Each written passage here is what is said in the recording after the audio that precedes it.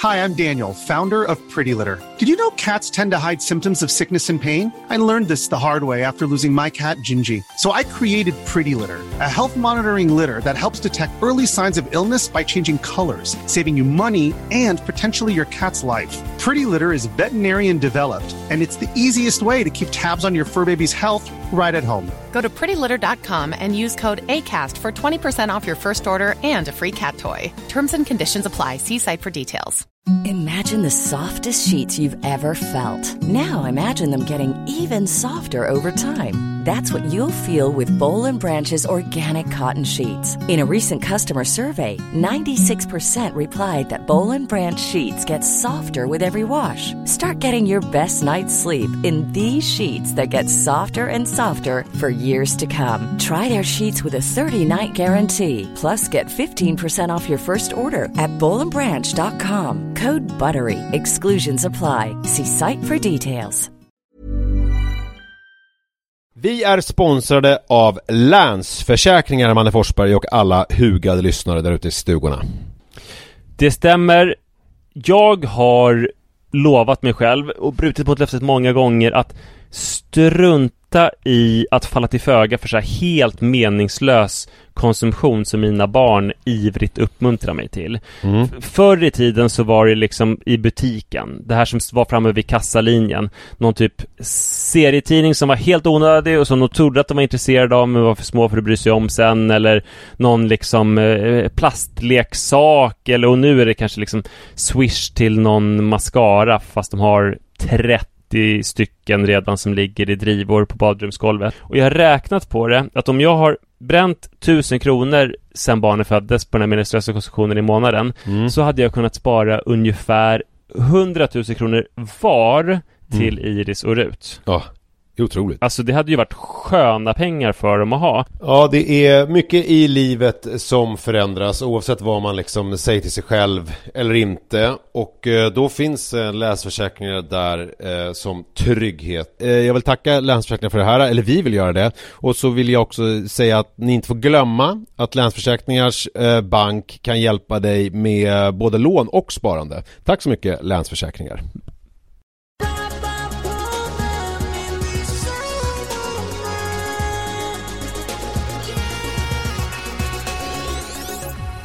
Tjololo, välkomna till Skedvi herrgård i Sörmland och i Pappapodden och Farsta också. Ja, Farsta. Gissar jag. Ja, det stämmer.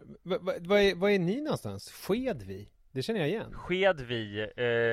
Vi är i en herrgård vid sjön Boven. Ja. Vad har vi på Boven? Det har vi att det är Sveriges sjätte största sjö och att jag spenderade ett antal somrar vid den som kolloledare i sekelskiftet 1900-2000-talet. Otroligt, vad mycket du hade. Ja. Och sen så är det ju också Harpsundsekan glider omkring i sjön Boven. Precis. Harpsund är ju det här presenten till... det är inte bara sossarna utan det är till regeringspartiet. Men jag tror att när den skänktes så var det nog som att det var till sossarna. Det var nog tänkt så, ja. Underförstått. Ja. Men sen så sket det sig. Ja. Precis. Där är, alltså det är ju helt jävla stört vackert i Sörmland. Och väldigt, väldigt... alltså man kommer ju, kan komma ganska djupt in i vischan. Nu är liksom närmaste tätort är ju Flen och det är ändå långt bort liksom. Ja, är det jävligt långt bort? alltså Sörmland är ju Sveriges Toscana skulle jag vilja säga. Ja, det är det verkligen. Ja. Det känner man här. Det är superfint. Galenskap fint det. Jag längtar ut på grusvägen här. Det är ju roligt det här med, alltså just, man tar de här länderna i Europa. Ja. Jag har en båge här nu som kommer komma tillbaka till Sörmland, tror jag, så småningom. Alltså, Sverige är ju på femte plats i Europa vad gäller yta. Med sina, vad är det, 450 000 kvadratkilometer såklart. Ursäkta. Medan Italien ligger betydligt längre ner. Och Toscana till exempel, som ju rent mentalt, där jag nu har varit i 2 veckor, känns ganska stort, är ju alltså 75% av Smålands storlek. Är det sant? Ja, det är otroligt. Och vet du en annan sjuk grej med Toscana? Nej. I Sverige finns det totalt ungefär 300 vargar. Mm. Och i Toscana så finns det, bara i Toscana alltså, så finns det drygt 300 vargar. Mm. Är inte det sjukt? Jo. Vad är det för jävla vargar? Och var är de? När man åker runt i Toscana så känns det ju som att det är inte skog man tänker på. Man tänker på så här böljande fält och åkrar. Man tänker ju inte att här... Och de hänger ju inte, alltså de där europeiska vargarna som är av lite en annan sorts, de hänger ju i en annan terräng. Det är Rumänien som har flest vargar. Ja. Och de hänger ju in mot städer och sådär. Det är crazy alltså. Men vi såg inga vargar när vi var där i alla fall. Jo, och sen så tillbaks till Sörmland. Alltså Toscana, när man kör runt i Sörmland så tänker man ju på Toscana. Alltså när jag som europé. Ja, det är lite mindre kuperat i Sörmland bara. Ja, men inte riktigt. Alltså det är ju ändå det mest kuperade vi har, skulle jag säga. Så att det är ju... Nej, det är väl snarare fjällen, va? Ja, men, men fjällen är ju mer än kuperat. Fjällen är ju liksom fjällkedjor. Toscana är ju ändå böljande kullar på ett annat sätt. Ja. Jag vet inte vad definitionen är av kulle. För att det finns ju den här klassiska brittiska, engelska filmen, mannen som gick upp för en kulle och ner för ett berg. Så det finns ju någon sån här gräns. Och jag tror att många av jag tror att de högsta bergen i Toscana är ju över 2000 meter. Och det är ju en definitionsmässigt är det ju berg. Det är ju inte kullar. Men det slog mig i alla fall när man åkte runt i som liksom en kombination av berest europé och vad ska man säga, väldigt svensk, så tycker jag nog ändå att Sörmland har något jämfört med Toscana. Men fan vad kul att du säger det precis när jag har tagit mig tillflykt hit till Sörmland. Ja, men vad gör du i Skedvi? Skedvi bruk känner jag till. Det är något. Alltså? Vad är det för någonting? Skedvi bruk? Ingen aning. Skedvi gör ju också bröd. Tunnbröd. Aha, okay. Det är ju de som gör de här goda eller knäckebröden som man käkar på jul. Mhm. Ja. Men det är en annan stavning. Här är det med SCH och J i Skedvi. Ja, lite mer tyskt. Ja, nej men det är att min syster har hyrt en herrgårdsflygel. Ja, det där har jag ju sett på Instagram. Det verkar väldigt spännande att hon ska nu vara själv med sina barn i massa veckor för att hennes man helt plötsligt behövde jobba. Ja, nej men han jobbar bara på dagarna Okay. i någon ort. Kanske Nyköping, där han kommer ifrån, eller där de bor. Så han kommer hit på kvällarna ändå. Så idag har jag stått och grillat så att han skulle få lite semesterkänsla när han kommer från jobbet. Så vi hänger här för att livet inte ska bli så jobbigt för min syster och för att det är så härligt att hänga i Sörmland. Alltså du är en sån sann människovän. Jag har en grej apropå att du är en sann människovän och att du har koll på etikettregler som jag tänkte vi kunde reda ut. Spännande. För när vi pratade senast, då hade jag ju haft en helvetisk natt där jag hade legat och vridit mig i svett samtidigt som jag hade hört min familj skratta glatt på andra sidan rummet, men jag låg själv med min egenhändigt upppackade resväska och kände mig allmänt misslyckad. Ja, Vivi anslöt också. Vivi anslöt, hon försökte trösta mig, men det räckte inte. Inte heller hennes lillebrors nattskräck kunde hjälpa mig. Nej. Men då, dagen efter så gjorde jag en sån här grej som jag tänkte om du hade kunnat göra en sån här grej, eller om jag är ett as. För att i den här huset som vi bodde i så fanns det, eller på den tomten så att säga, så fanns det var det 2 hus. Och när vi kom första dagen, jag och Liv var ju där först och checkade in innan resten av familjen hade kommit. Och då såg vi i det mindre utav husen så var det 2 sovrum. Alltså bra storlek, och det var varje sånt sovrum hade varsin dusch med toalett och sådär. Så det var liksom 2 egna enheter så att säga. Och det huset var lite mer modernt, det vill säga det hade AC. Och min och Lis första impuls var ju så här, alltså typ, gud, här ska vi sova. Vi är här först, det här lägger vi beslag på. Sen kom jag på att det går ju inte. Alltså nu ska vi fira min mammas 70-årsdag och hon och hennes man då, min pappa, kommer. Hennes man. Lät opersonligt. Ja, en aning. Det är klart att de ska få liksom undantagsstugan, alltså i någon slags positiv bemärkelse. Och inte behöva beblanda sig med de här galna småbarnsfamiljerna. Och sova på en övervåning utan AC med illaljudande fläktar som enda sällskap på natten. Utan de ska ju få ha lite chambre séparé där de ska få sova. Så att det erbjöd ju vi dem när de kom, och sen så tog vi liksom huvudbyggnaden som var en lång övervåning med en lång korridor med typ 4 sovrum. Kanske 5 till och med, 4-5 sovrum, där jag och Li och barnen hade ena flygeln så att säga, medan Anna och Lasse och Vivi och de hade andra flygeln, med också varsitt tillhörande badrum, för det fanns liksom 2 badrum på övervåningen där. Men sen efter första natten när du och jag hade spelat in podden, då gick jag ner till Li och så sa jag så här: gud, det här går inte, vi måste gå ner till den lilla huset och ta det andra rummet i besittning. Det vill säga vi alla 4 delar på det andra rummet, där det var en queen size säng och ett badrum så att säga. Och så får vi släpa med en madrass som får ligga på golvet där någon får sova. Och det tyckte ju Liv var en bra idé, och så gjorde vi det. Vilket ju fick till följd att 2 saker. Dels så tänkte jag så här: nu kanske jag får sova i en riktig säng. För att jag är vuxen och det finns en dubbelsäng och det är barn här. Men det låter jätterimligt.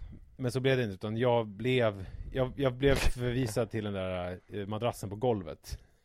Så att jag fick komma in i värmen, eller i AC, den härliga AC-tempererade kylan. Men jag var inte fin nog att få lägga mig i sängen med resten av min familj. Jag fick ligga på golvet. Det var det ena som hände. Det andra som hände var ju att ganska snabbt förvandlades ju vårat rum till spelhåla för alla barnen. För liksom skönt med AC, plus att jag och Li har ju en annan syn på det här med skärmtid än vad min syster och hennes vad de har för syn på. Ja, hon är ju lite mer, får man säga, foträt än du. De tågluffade ju dit och tillbaka och sådär, medan ni åkte flyg och så. Precis. Så att, och det blir ju och hon har en skärmtidsaura i högre utsträckning än vad du har. Ja. I och för sig hade du stank ju för sig skärmtid en gång i tiden, år sedan. Jag har ju gjort en sån resa som Björn Borg gjorde på tennisbanan, det vill säga gått från att vara ett as som blir avstängt för att man beter sig som ett svin, till att sen bli den mest kontrollerade tennisspelaren genom tiderna, som inte liksom visar en känsla. Jag har gjort det vad det gäller skärmtid. Har ju gått från att vara en person som fnyser när andra barn sitter på hamburgerrestauranger och tittar på sina telefoner, alternativt när föräldrar tar upp sina telefoner. Kommer du ihåg det? När vi pratade om det i podden? Ja. Ett av de första avsnitten. Ja, när jag såg någon pappa sitta med sin telefon på. Sånt där har jag fått käka upp. Och jag har ju gjort det också. Och jag är ju liksom, det är inte som att jag inte står för att jag har ändrat mig. Jag har ju ändrat mig. Jag har ändrat mig också, för jag tycker det är för jävligt med skärmar. Ja, men det är bra att vi kompletterar varandra.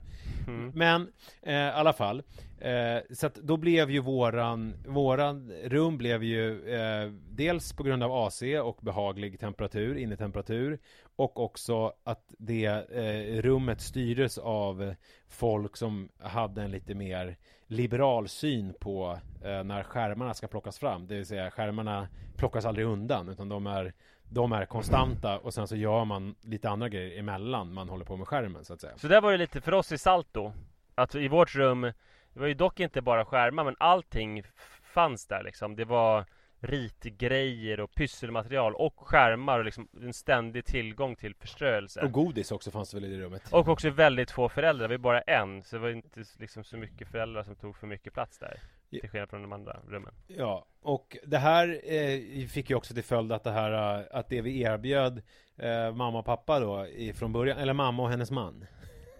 Nej, men det vi erbjöd dem från början, det vill säga ett lite avkylt rum i en enslig del av tomten där de kan få dra sig tillbaka och vara lite för sig själva, blev ju mer någon slags fritidsgård.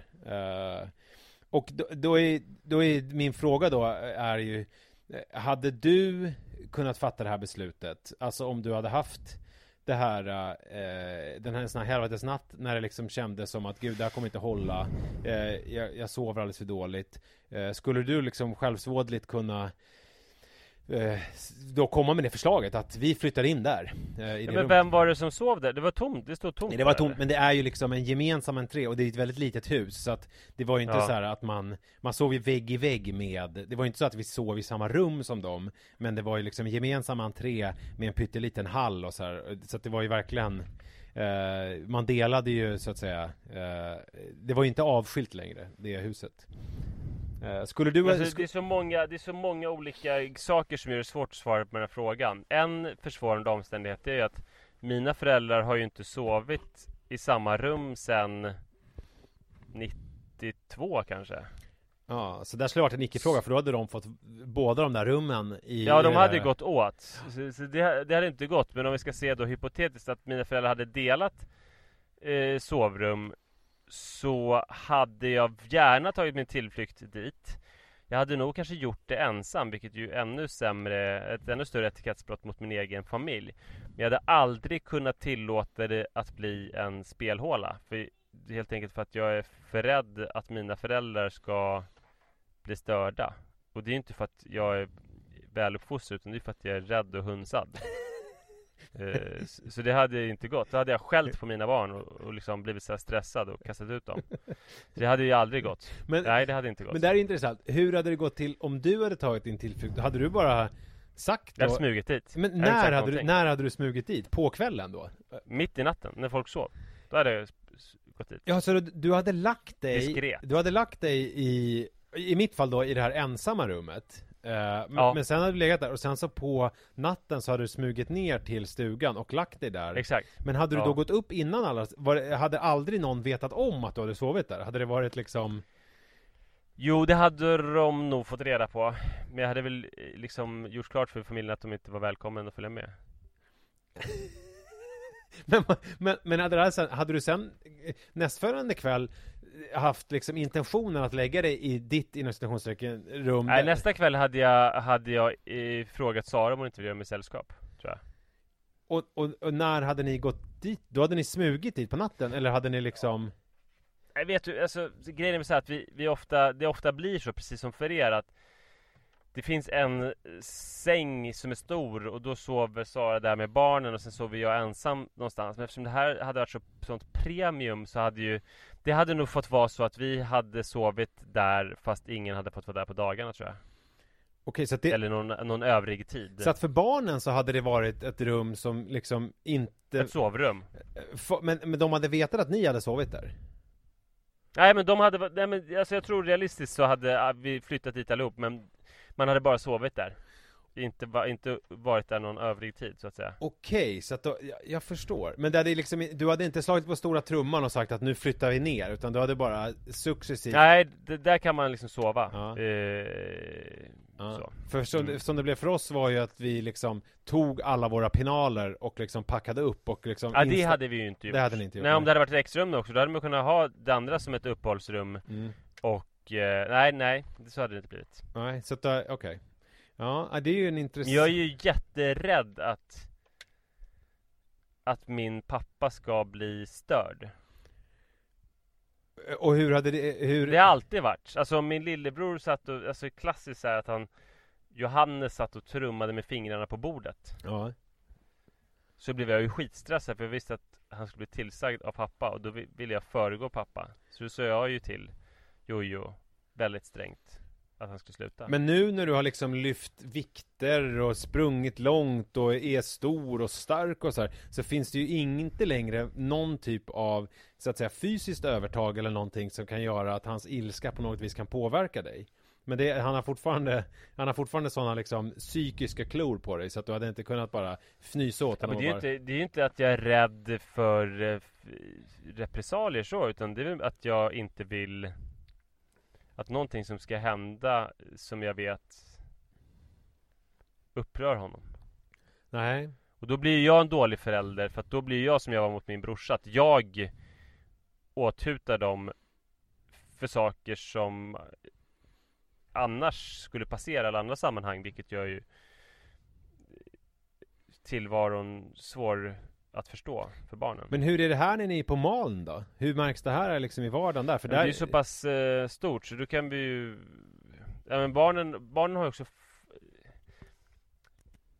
fattat att man är på ett visst sätt. Alltså att man inte släpper ut allting när man är med andra. Alltså det är ju en livsläxa. Att med vissa människor så är man mer stillsam och timid och försiktig. Ju. Ja.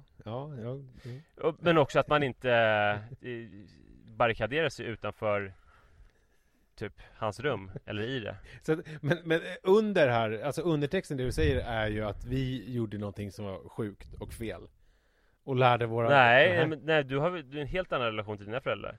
Och det som jag beskriver är ju verkligen inte något rättesnöre, utan det är ju snarare någonting ganska sorgligt att jag är så påverkad av stämningar så att jag blir en dålig förälder, att jag inte är en rytande tigerhannen liksom, utan att jag snarare är rädd för en annan rytande tigerhanne som min pappa, att det sitter så djupt. Men sen är det så här, många dåliga saker för ju bra saker med sig, och en bra sak är väl att vara andra generationen då, som Iris ser ut, så de lär sig att man är på olika sätt i olika sammanhang, och man måste ändå ha någon slags känselspröt, men det påverkar inte dem så djupt som om det hade varit deras egen far som var den här tigerhannen ju. Så jag förstår. Så inget ont som inte får något gott med sig, är det man säger? Är det du säger? Nej, och det är inte... Ja, typ så, men sen med mitt fall vet jag inte hur gott det är. Men andra generationen, absolut. Mycket gott, tror jag. Men jag tror i alla fall jag har fått en bild av hur det hade gått till i det här fiktiva scenariot som jag målade upp. Om det var så att ni hade delat, era familjer hade delat på det här huset. Vilket i och för sig inte hade gått rent praktiskt, eftersom ni är 1000 barn och, som har också 1000 barn. Så att ni skulle ju behöva hyra... Ja, precis, och det styrs det ju liksom... Vem som tar det bästa och största och finaste styrs ju av först väljer mamma och pappa såklart. Men sen så styrs det av vem som har flest barn. Mm. Och båda mina stora systrar har ju 4 barn. Plus att min äldsta syster har ett barn som har en svår utvecklingsstörning, vilket gör att de måste ha massa olika hjälpmedel och sånt där. Så att jag kommer rätt långt ner på listan över folk som väljer rum. Ja, det väger rätt tungt. Med 2 friska barn. Ja, men du smyger ändå till det rum du vill ha på natten och lägger dig, om det står till buds. Ja, det kan jag göra, precis. Ja, för ofta finns det ju något liksom glömt rum med en 90-säng i alla fall som jag kan smyga till. Ja. Och i Hudik så är det ju barnbibblan som det kallas i rummet. Jag tycker ändå att jag har ändå utvecklats på så sätt att jag inte från början krävde det här AC-tempererade huset för mig själv, utan att min intention var ändå att jag och min familj skulle dela med de andra småbarnsfamiljerna, men att det höll ungefär 12 timmar sen flyttade jag på mig. Ja, det är en utveckling, jag gillar det. Men det gjorde ju att den här sista veckan blev ju underbar, eftersom jag sov ju som en gris. Det var ju otroligt skönt att ligga med AC, måste jag säga. Och det är ju på samma sätt som det är deppigt att jag inte får ligga i sängen, på samma sätt är det ju också ganska skönt att ligga själv på golvet och slippa sparkar och annat. Millions of people have lost weight with personalized plans from Noom. Like Evan, who can't stand salads and still lost 50 pounds. Salads generally for most people are the easy button, right? For me, that wasn't an option. I never really was a salad guy. That's just not who I am. But Noom worked for me. Get your personalized plan today at Noom.com. Real Noom user compensated to provide their story. In 4 weeks, the typical Noom user can expect to lose 1 to 2 pounds per week. Individual results may vary. Hi, I'm Daniel, founder of Pretty Litter. Did you know cats tend to hide symptoms of sickness and pain? I learned this the hard way after losing my cat, Gingy. So I created Pretty Litter, a health monitoring litter that helps detect early signs of illness by changing colors, saving you money and potentially your cat's life. Pretty Litter is veterinarian developed, and it's the easiest way to keep tabs on your fur baby's health right at home. Go to prettylitter.com and use code ACAST for 20% off your first order and a free cat toy. Terms and conditions apply. See site for details.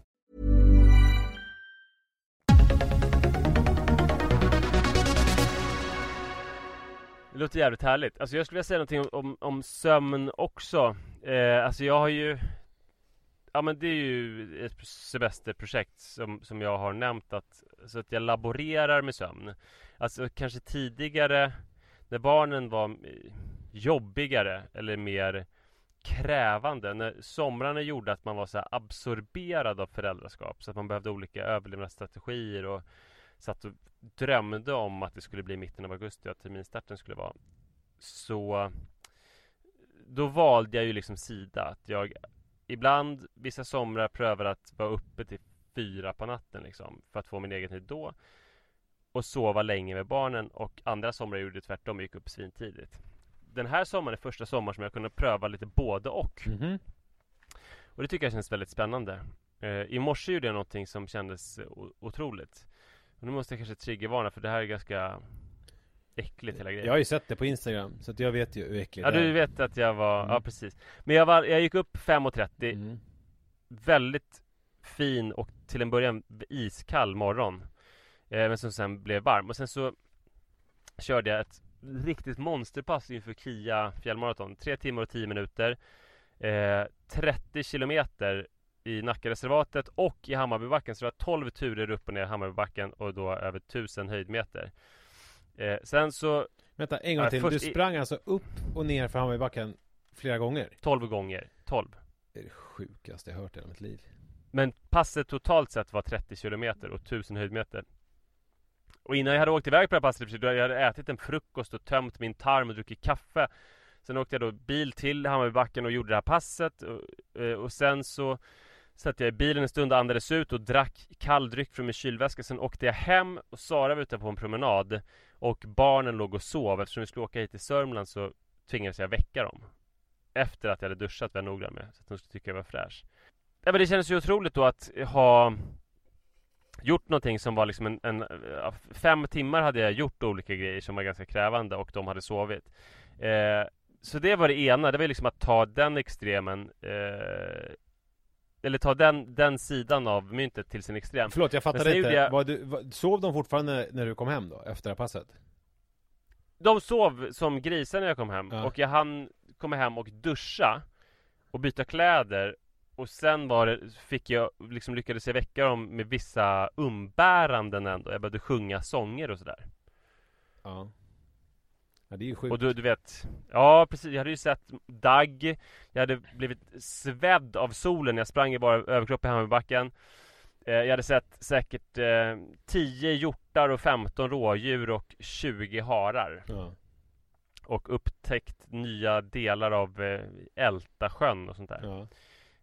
Så det var ju otroligt. Men sen så har jag också prövat för några dagar sedan så var vi hos min äldsta syster Anna på hennes ställe i Hälsingland.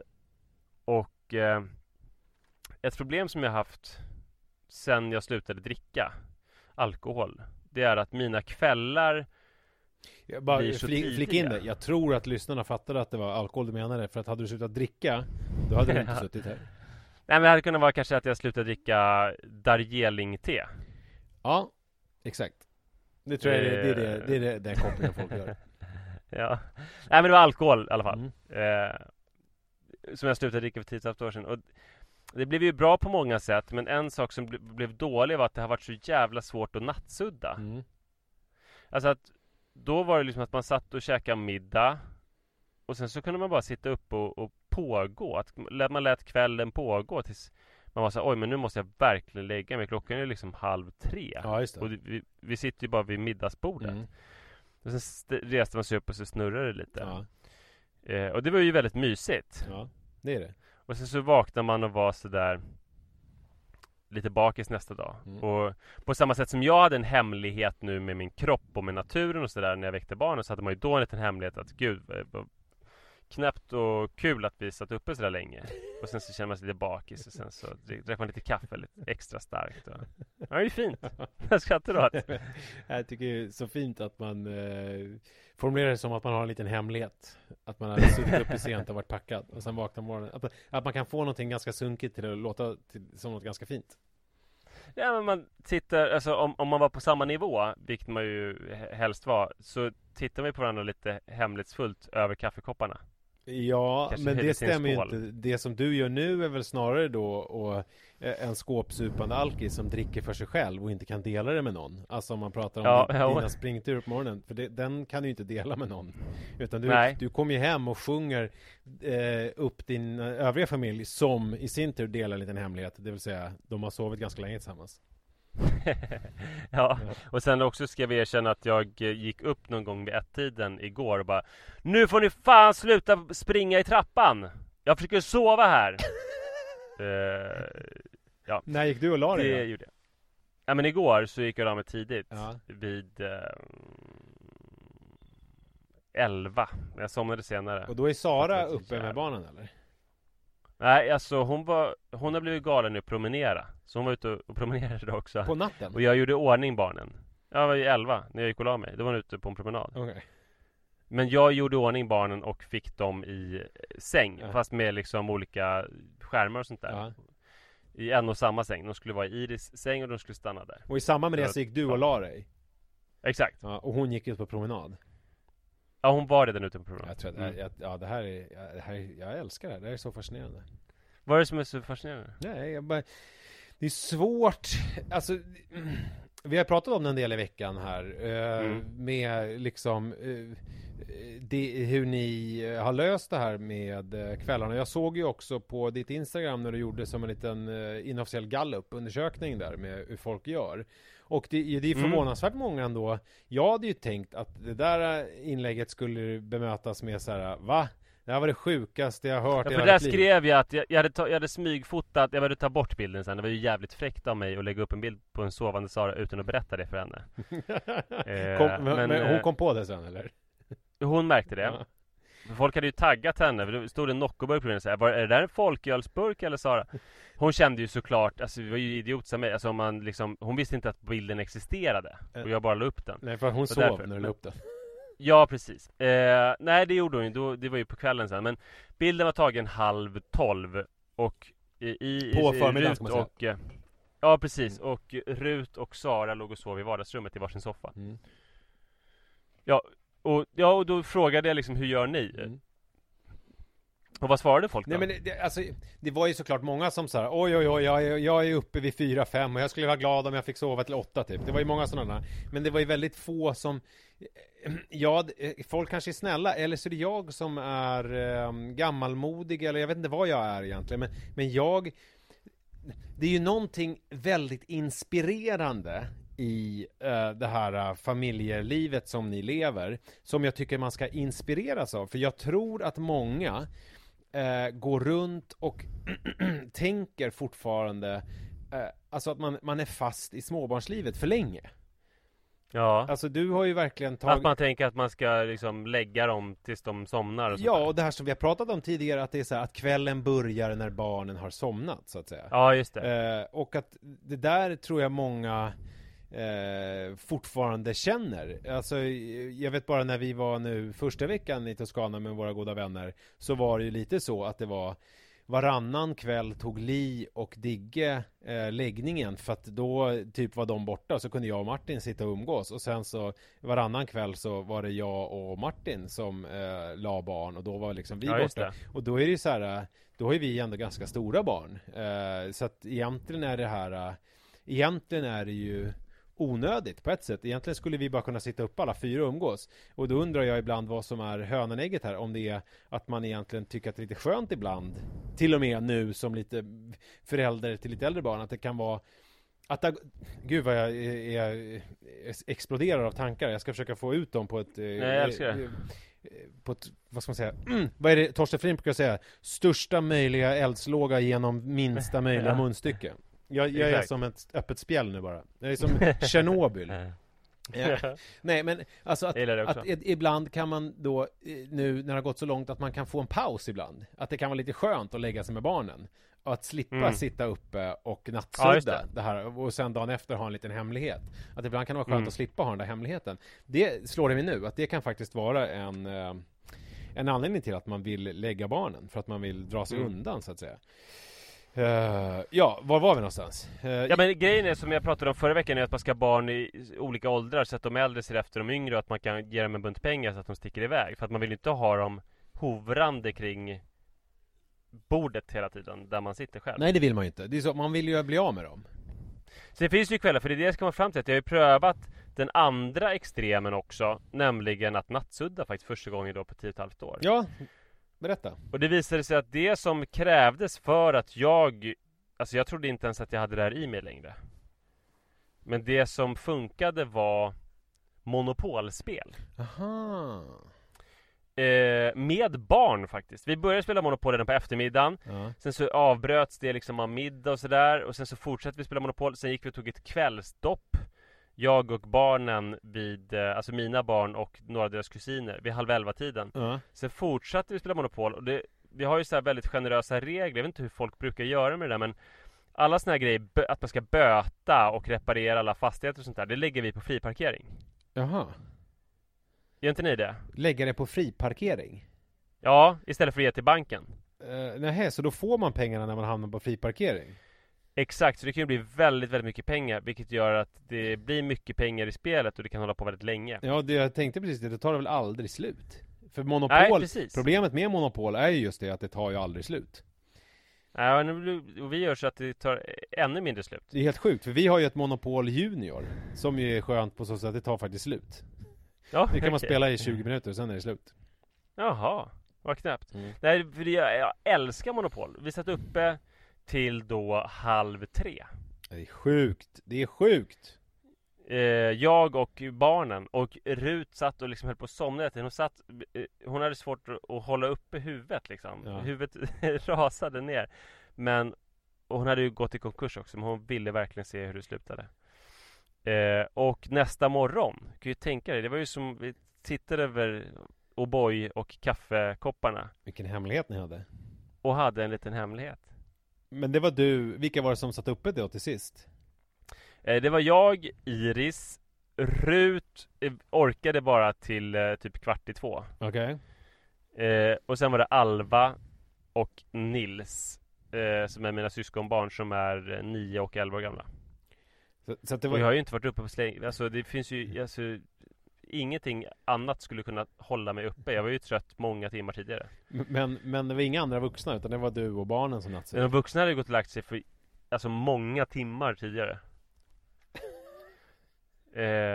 Men det var så jävla nice. Och jag är så himla glad att jag fortfarande kan. Så att nu är det så här, ja, om jag känner nu är det dags att leva lite galet och hårt och vilt, då är det bara att langa fram monopolspelet. Då kan jag nattsudda. Men din nästa grej får ju bli då bridge, tänker jag. Ja. Det är ju typiskt sån att man ses och sen så har man sitt lilla ihopfällbara bord med en sån här grön spelduk på, eller kort, du vet, sån här grön filtduk. Och sen så sitter man, och så är man ju 4 personer, och så dricker de andra lätt grogg, och du dricker såna apelsin eller citronläsk från Ica eller vad det var som du tyckte om. Exakt, ja. Och så har du det som hobby. Kan det vara så jävla bra plan. Men då var du ju inte uppe vid 5:30 och sprang dagen efter. Då vaknade du ju sent och var lite bakis då. Ja, precis. Åkte till en loppis i Delsbo och käkade thai-buffé, du vet, sånt som man gör när man har varit uppe lite sent. Känns jävligt Delsbo-aktigt att käka thai-buffé på en loppis. Eller hur? Men nice. Crossover. Du måste döma i en viktig fråga, som jag gjorde i din viktiga fråga med etikett och så. Alltså det finns lite olika väderläger här i familjen. Dels på ena sidan är det att noja över vädret och ha panik om det ser ut enligt prognosen att bli dåligt väder. Det är min syster Moa och så är det min fru Sara. Och det finns det de som tycker liksom att det finns inga väder, eller så här, framförallt det är väl för fan ingenting man kan påverka och därför inte ska nedslås av hur prognosen ser ut. Och det är jag och min svåger Martin. På vägen hit så möttes verkligen de här ytterligheterna. För Sara, hon satt hela bilresan och whinade. som ett litet barn och bara alltså det kommer bli så himla dåligt väder och vad tråkigt att vi inte kom iväg tidigare för att du kommer vi komma dit så här. Vi kommer komma dit 13:30, vi kommer missa den här soldagen och det kommer bara vara fruktansvärt väder hela veckan och det kommer vara regn och det kommer vara 19 grader, det kommer blåsa. Och sen satt hon liksom och malde. Vilket gjorde att jag ignorerade henne fullständigt. För att jag ville inte låta mig nedslå. Så den såg den här liksom Sveriges Toscana, den här vackra böljande naturen, alla ekar och sådär. Och bara, och kolla den där eken, den måste vara 400 år gammal. Och kolla de där kossorna, det är mitt favoritdjur. Kalvar, kolla nu på rutsida, kolla ut genast. Och här har de gårdsglass, kan vi åka in och köpa glass? Alla bara, nej pappa, vi vill inte ha glass. Och så satt jag liksom bara så jävligt mycket olika positiva grejer. Och bara, gud vad fint väder, vad skönt skulle det komma fram. Och båven. Och så sa Sara att du är som ett litet barn, Manne. Och då sa jag, på ett bra sätt. Hon bara, nej, då skulle jag inte säga det med ett sånt tonfall. Typiskt ett barn att du frågar om det är på ett bra sätt. Ja, du vet. Vi liksom grävde oss djupt. Och jag tänkte ju för mig själv att fy fasen vilken tråkig människa som är gift med, som liksom så här håller på att klaga så där när vad fan spelar det för roll vad det är för väder? Ja, du vet, ängsblommorna och kossorna och hästarna.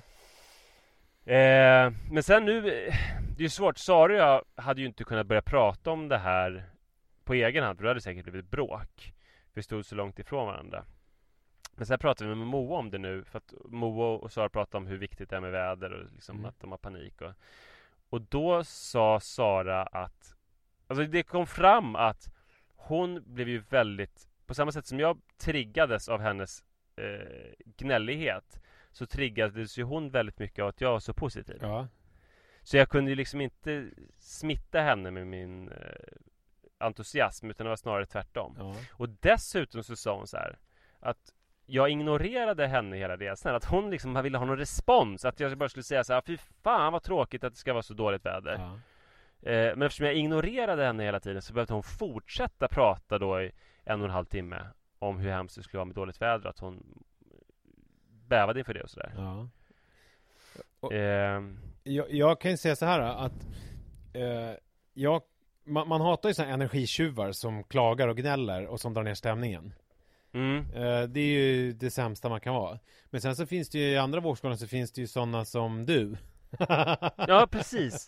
Det är det jag anar. Alltså jag har skrivit som en rubrik här i anteckningar, min vidriga positiva stil. Jo, men jag vet ju precis. Versus Saras vidriga negativa stil. För det finns någonting i ditt sätt att måla upp allt det här härliga som är nästan lite vad ska man säga? Det blir ett tydligt exempel. Det var när du och jag åkte till Paris. Ja, vi åkte till Paris och då åkte vi i en sån här, vad hette de? Den här airport... privat flygbuss. Ja, airport coach eller någonting. Airport shuttle. Och jag var ju lite resfebrig, lite trött. Tyckte att det kändes ganska pirrigt och mysigt. Men jag var också trött. Alltså jag kände mig så här, lite låg liksom.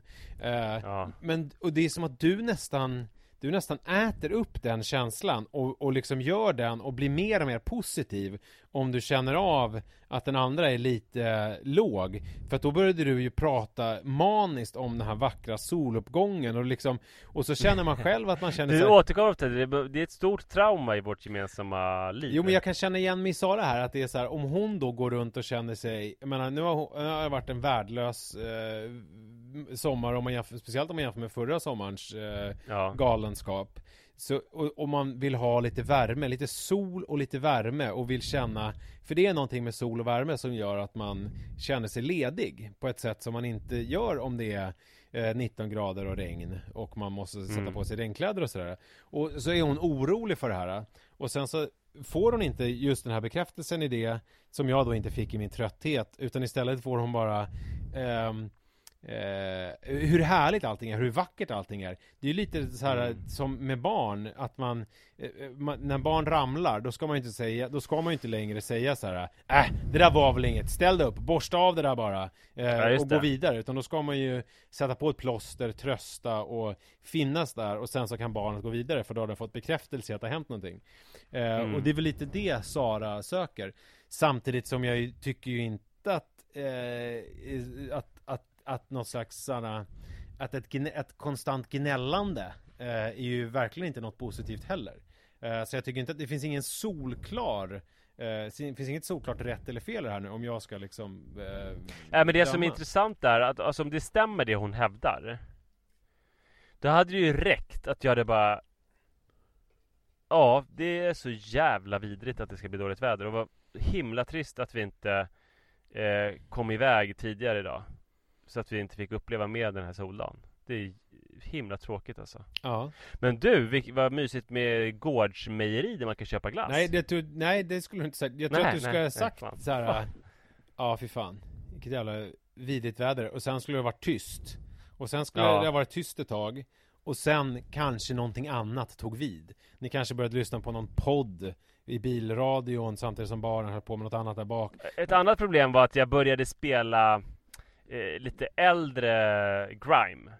Dizzy Rascal och så här. Och The Streets. Och sen så började jag prata ganska maniskt om olika brittiska filmer som jag tycker om. Snatch, Rock'n'Rolla och Lock, Stock and Two Smoking Barrels nämndes. Och jag pratade mycket om Guy Ritchie. Och dels så fattade jag att hon hatade Snatch när den kom. Och sen så tyckte hon att det var en ganska jobbig utläggning. Men det här är ju intressant, för här har vi någonting som hände mig idag. För det som hände idag, som är det absolut viktigaste som har hänt för en liten del av världens befolkning, det var ju att det var Wimbledon-final för herrarna mellan Djokovic och Federer, vilket är en sån här megahändelse för inbitna så att säga. Ja. Och för mig har ju det gjort att från 15:00 när den här matchen började till för en dryg timme sedan när matchen tog slut, för de höll på i 5 timmar. 5 timmar alltså. Ja, det är otroligt. Det var ju det är som monopol. Det var ju rekord. Alltså det var ju den längsta matchen i Wimbledons historia. Så har ju jag suttit alltså och liksom i vardagsrummet och kollat på tvn och varit alltså helt inne i det där och skrikit och svurit och varit liksom alltså du vet sådär som man är när man slits mellan hopp och förtvivlan. Samtidigt som resten av min familj är helt oförstående. Jojo blir ju han blir ju liksom, när jag säger så här nej, då tror ju han att jag säger till honom att han har gjort någonting fel. Mannen märker inte så mycket alls. Han kom ut en gång och undrade vad som hände när jag skrek för att han satt in och spelade FIFA på sitt rum. Men Li blir bara förbannad på mig för att jag för sånt liv. Det vill säga... Ja, du sitter och skriker hela tiden. Ja, det finns ingen förståelse. Och det här är ju ett problem när det är lite som med Grimen. Det var därför jag kom att tänka på det. Alltså, det finns ingen förståelse för Li för att hon har ju... Det finns ingen begreppsapparat för henne. Hon förstår inte tennisen. Hon förstår ingenting av vad det är som händer och varför jag engagerar sig. Och det här klassiska, varför tittar du för om du bara är arg? Om du bara mår dåligt? Varför stänger du inte bara av? Vilket ju är, alltså på pappret är det en befogad fråga, men den är ju helt befängd när man väl när man väl är inne i det och engagerat sig i det. Men det där har ju varit, jättekort parentes, det har ju varit mitt skäl att aldrig engagera mig i idrott. För att det verkar ju som att folk mest mår dåligt. Alltså om man håller väldigt starkt på ett lag eller sådär. Det verkar ju som en dum grej att må dåligt över. Men det är ju som när man fiskar sådana lax med flugfiske, vilket jag har förstått är typ det svåraste man kan fiska. Att det är samma mekanismer i hjärnan som när man typ är beroende. Alltså man söker den där kicken. För som idag, alltså lika arg jag blev idag när Federer förlorade, för att det var Federer jag höll på. Alltså lika lycklig hade jag ju blivit om han hade vunnit. Alltså det är ju så här, man vill ju åt den vinsten. Alltså fast just med fisket så blir man ju inte arg kanske när man inte får något, eftersom det är så svårt så att man inte riktigt förväntar sig det. Nej, det är sant. Men man blir bara kanske tom och besviken och går hem igen och så satsar man. Men jag kan säga att efter matchen idag så kände jag mig så dränerad och så tom att jag verkligen på riktigt frågade mig själv om det var värt det. Alltså om det var värt att titta på den här matchen. Och att det är ju som filmen Boys Don't Cry. Jag menar fortfarande, jag såg den när jag gick i 9:an tror jag. Jag hävdar fortfarande att det inte riktigt var värt det att se den. Nej, för att den var så jobbig. För den var så jobbig. Alltså jag var förstörd i 2 veckor efteråt. Jag borde inte ha sett den. Ja, men jag undviker ju ganska mycket för att jag inte vill och orkar ta in och orkar känna. Till exempel senaste exemplet var ju den här bilden från mexikanska gränsen på den här pappan och var det en liten flicka? Att jag heller sett, jag har bara hört om den. Ja, den har jag ju aktivt inte tittat på för att jag det är för FMJ, för mycket jobbigt. Men nu var det i alla fall den här tennismatchen och jag tittade på den och den tog hela min eftermiddag. Sen hade jag väl för sig, så här med fast i hand så kan jag väl säga att min dag, jag var väl inte världens bästa make eller pappa idag, för vi kom hem sent i natt från planet. Jag vaknade vid 7:15, 7:30 och vi var uppe och kissade och då mötte jag Det är väl okej? Jo, men då mötte jag Manne och då var han på väg och skulle hämta sin telefon och jag var, nej men det är alldeles för tidigt, du måste sova mer, du kommer inte i säng förrän vid 3. Gå in och lägg dig hos mamma istället och sov vidare, så kan jag gå in och lägga mig i ditt rum. Vilket fick till följd då att han gick in dit och alla vaknade medan jag gick in du gameade. Ja, medan jag gick in. Nu är det till ett ungdomsrum. Och jag gick in i hans rum och somnade och vaknade vid 9:15. Och satt och åt frukost för mig själv, för barnen hade ju fortsatt med, och Li hade börjat med sin dag och sen så jag vill springa lite, så sen drog jag på mig springshortsen. Men hur kan du känna, alltså hur kan man det måste ju ge så jävla mycket ångest att inse att de har varit vakna och att man själv har sovit, så hur kan man känna ens för att springa då? Det kanske är just det som gör att man måste iväg, jag måste springa. Ja, för det är ju därför man går upp 5:30 på morgonen, för att slippa den där nesan. Ja, jag vet. Men jag kände så här, om inte jag springer nu, då kommer jag ju vara, det kommer ju vara, ja, jag vet inte, jag kan inte motivera det här. Jag bara kände så här, men jag tycker det är fascinerande. Alltså det är väl sådana som liksom blir president och sånt, för de tycker att de är entitled på olika sätt. Ja, men jag vet inte, jag tänker väl att så här, nu är våran familj så pass stora barn och alla kan väl sköta sig själva, vilket är intressant eftersom jag är en 4-åring som absolut inte kan sköta sig själv så här med fast i hand. Utan han kräver ju ganska mycket stimulans, i alla fall att man styr upp olika saker som man ska göra. Men i alla fall, det var en helt underbar springtur. Jag sprang typ 8 kilometer. Det var ashärligt. Nice. Skitmysigt var det. Och jag kom hem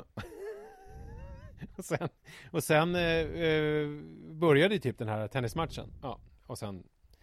Så det var det som, och nu poddar du. Ja. Så det är din dag. Mm. Otroligt ändå. Alltså om vi snackar om inspirerande, det här är ju inspirerande. Lite mer så här. Alltså en sån attityd skulle man ha lite mer. Att man bara gjorde vad man kände för. Men jag tror att jag också är kvar i, du vet, man är inte kvar i turist där modet som var där vid huset, för där sköttes ju alla sig själva lite grann. Jag menar, där var det ju så här, barnen hade ju varandra också, kusinerna och sådär, så att då var det ju ingen vuxen som egentligen behövde engagera sig riktigt i barnen. Jag tror att det var det som var mitt problem idag. Alltså att Jojo inte hade, för Manne sköter sig själv. Jag menar, han satt och spelade FIFA och det kom hem någon kompis. Jag menar, hans dag gick ju. Han hade ju liksom, han behövde ju ingenting. Men Jojo, det var väl där jag gjorde bort mig. Ja. Att du glömde den 4-åringen. Ja, men det var en jävligt härlig springtur och sen så var det kul att få tennisen. Ja, det var det ju inte, men nej, det var det i och för sig inte heller. Det var ju vidrigt. Nej, men jag tar med mig det och sen så tar ni med det också. Vi måste ju knyta ihop det här, förlåt, med och det här med tennisen, att jag kände ju då att jag kan inte att det finns en stor avstånd här mellan mig och Li. Alltså hon förstår inte det här tennisgrejen. Just jag kan inte prata med henne om det här, precis på samma sätt som att Sara inte förstod när du började prata om snatch. Att det är så här, det uppstår liksom en glipa, en spricka i muren där det är så här, gud, inte vi gifta? Alltså är det inte vi sjukt intresserade av? Men jag tror det blir som du har pratat om, du vet, när Li förr i tiden, innan du lärde dig att lyssna engagerat, när hon pratade om sina kollegor eller grejer på jobbet. Ja, just det. Så tror jag Sara känner när jag pratar om Guy Ritchie. Men hon är ändå så att hon ställer frågor då? Nej, för hon är ju inte som du är nu, utan som du var förr. Okej. Plus att hon sitter och känner att hon jobbigt. vill bli bekräftad för att hon tycker det är dåligt väder. Ja. Precis så. Ja, men bra. Det är härligt. Men imorgon ska det vara dåligt väder. Så ska jag säga, fan vad dåligt väder. Usch. Ja, så kan det förekom henne. Det är nog bra. Vakna imorgon bitti och bara, fy fan vilket vidrigt väder det är. Den här dagen kommer att bli värdelös. Så får vi se om hon så ska kanske jag då... pröva en annan grej också, för jag ska ju ut och springa imorgon bitti. Ja. Då ska jag inte säga när jag kommer tillbaka att jag har sprungit. Nej förresten, det hade varit en grej så att man bara har som en hemlighet. För att det är kul att ha hemligheter när man vaknar över kaffekoppar. Fast här blir med mig själv. Men det jag ska göra istället förresten, det är att jag ska gå mitt på dagen. Bara tjololo. Och inte säga någonting, Sen bara försvinna iväg. Och så är din lilla hemlighet var vad du borta. är. Ja, exakt. Så får det bli. Jag känner för att springa. Jag ska gå upp fett sent och äta frukost. Känner för att springa. Ja, det ska jag fan pröva. Det blir nice. Jag gillar det här. Ja, det ska bli kul att ta del av det nästa vecka. Hur det fortlöpte. Ja, vi hörs snart. Gör vi. Hej då. Hej, hej. Hi, I'm Daniel, founder of Pretty Litter. Cats and cat owners deserve better than any old-fashioned litter. That's why I teamed up with scientists and veterinarians to create Pretty Litter. Its innovative crystal formula has superior odor control and weighs up to 80% less than clay litter. Pretty Litter even monitors health by changing colors to help detect early signs of potential illness. It's the world's smartest kitty litter. Go to prettylitter.com and use code ACAST for 20% off your first order and a free cat toy. Terms and conditions apply. See site for details.